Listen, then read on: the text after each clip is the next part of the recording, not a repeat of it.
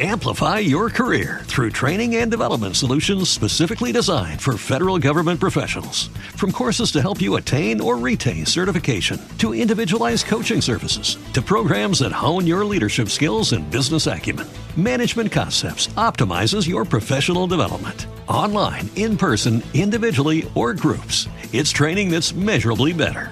Learn more at managementconcepts.com. That's managementconcepts.com.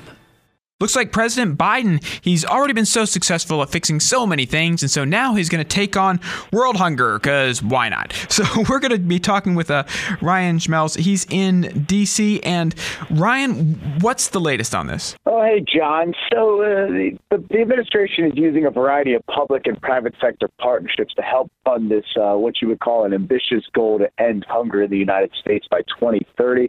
And he's actually going to be hosting a conference today on hunger, nutrition, and health. And that's the first of its kind since 1969. That conference was actually hosted by President Richard Nixon and actually led to an expansion of food programs such as SNAP. That's I guess I'm somewhat cynical, because usually when the government says we're here to help, usually what this means is an expansion of a program or a brand new program or a series of programs. It doesn't mean anything like we're going to reorganize things or we're going to find new sources. It just straight up means we're going to throw more money at the problem. Is that kind of the idea here?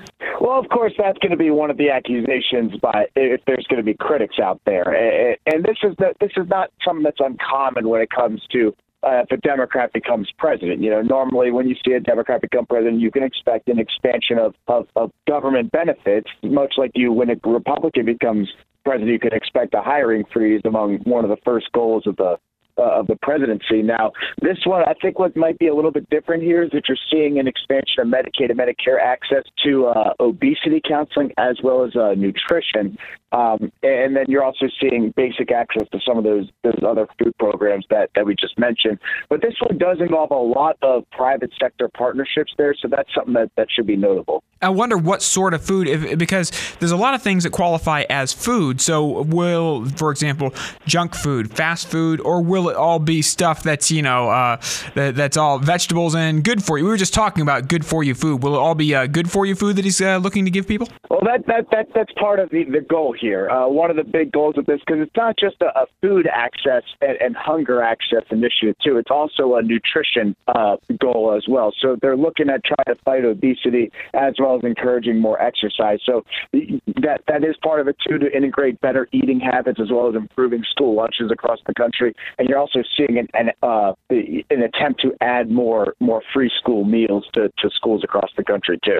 Ryan Schmelz, thank you so much for joining us this morning on Alabama's Morning News and explaining what we're trying to accomplish. Hopefully, hungry people won't be hungry anymore. I don't have a lot of confidence that the president is the guy to fix the problem.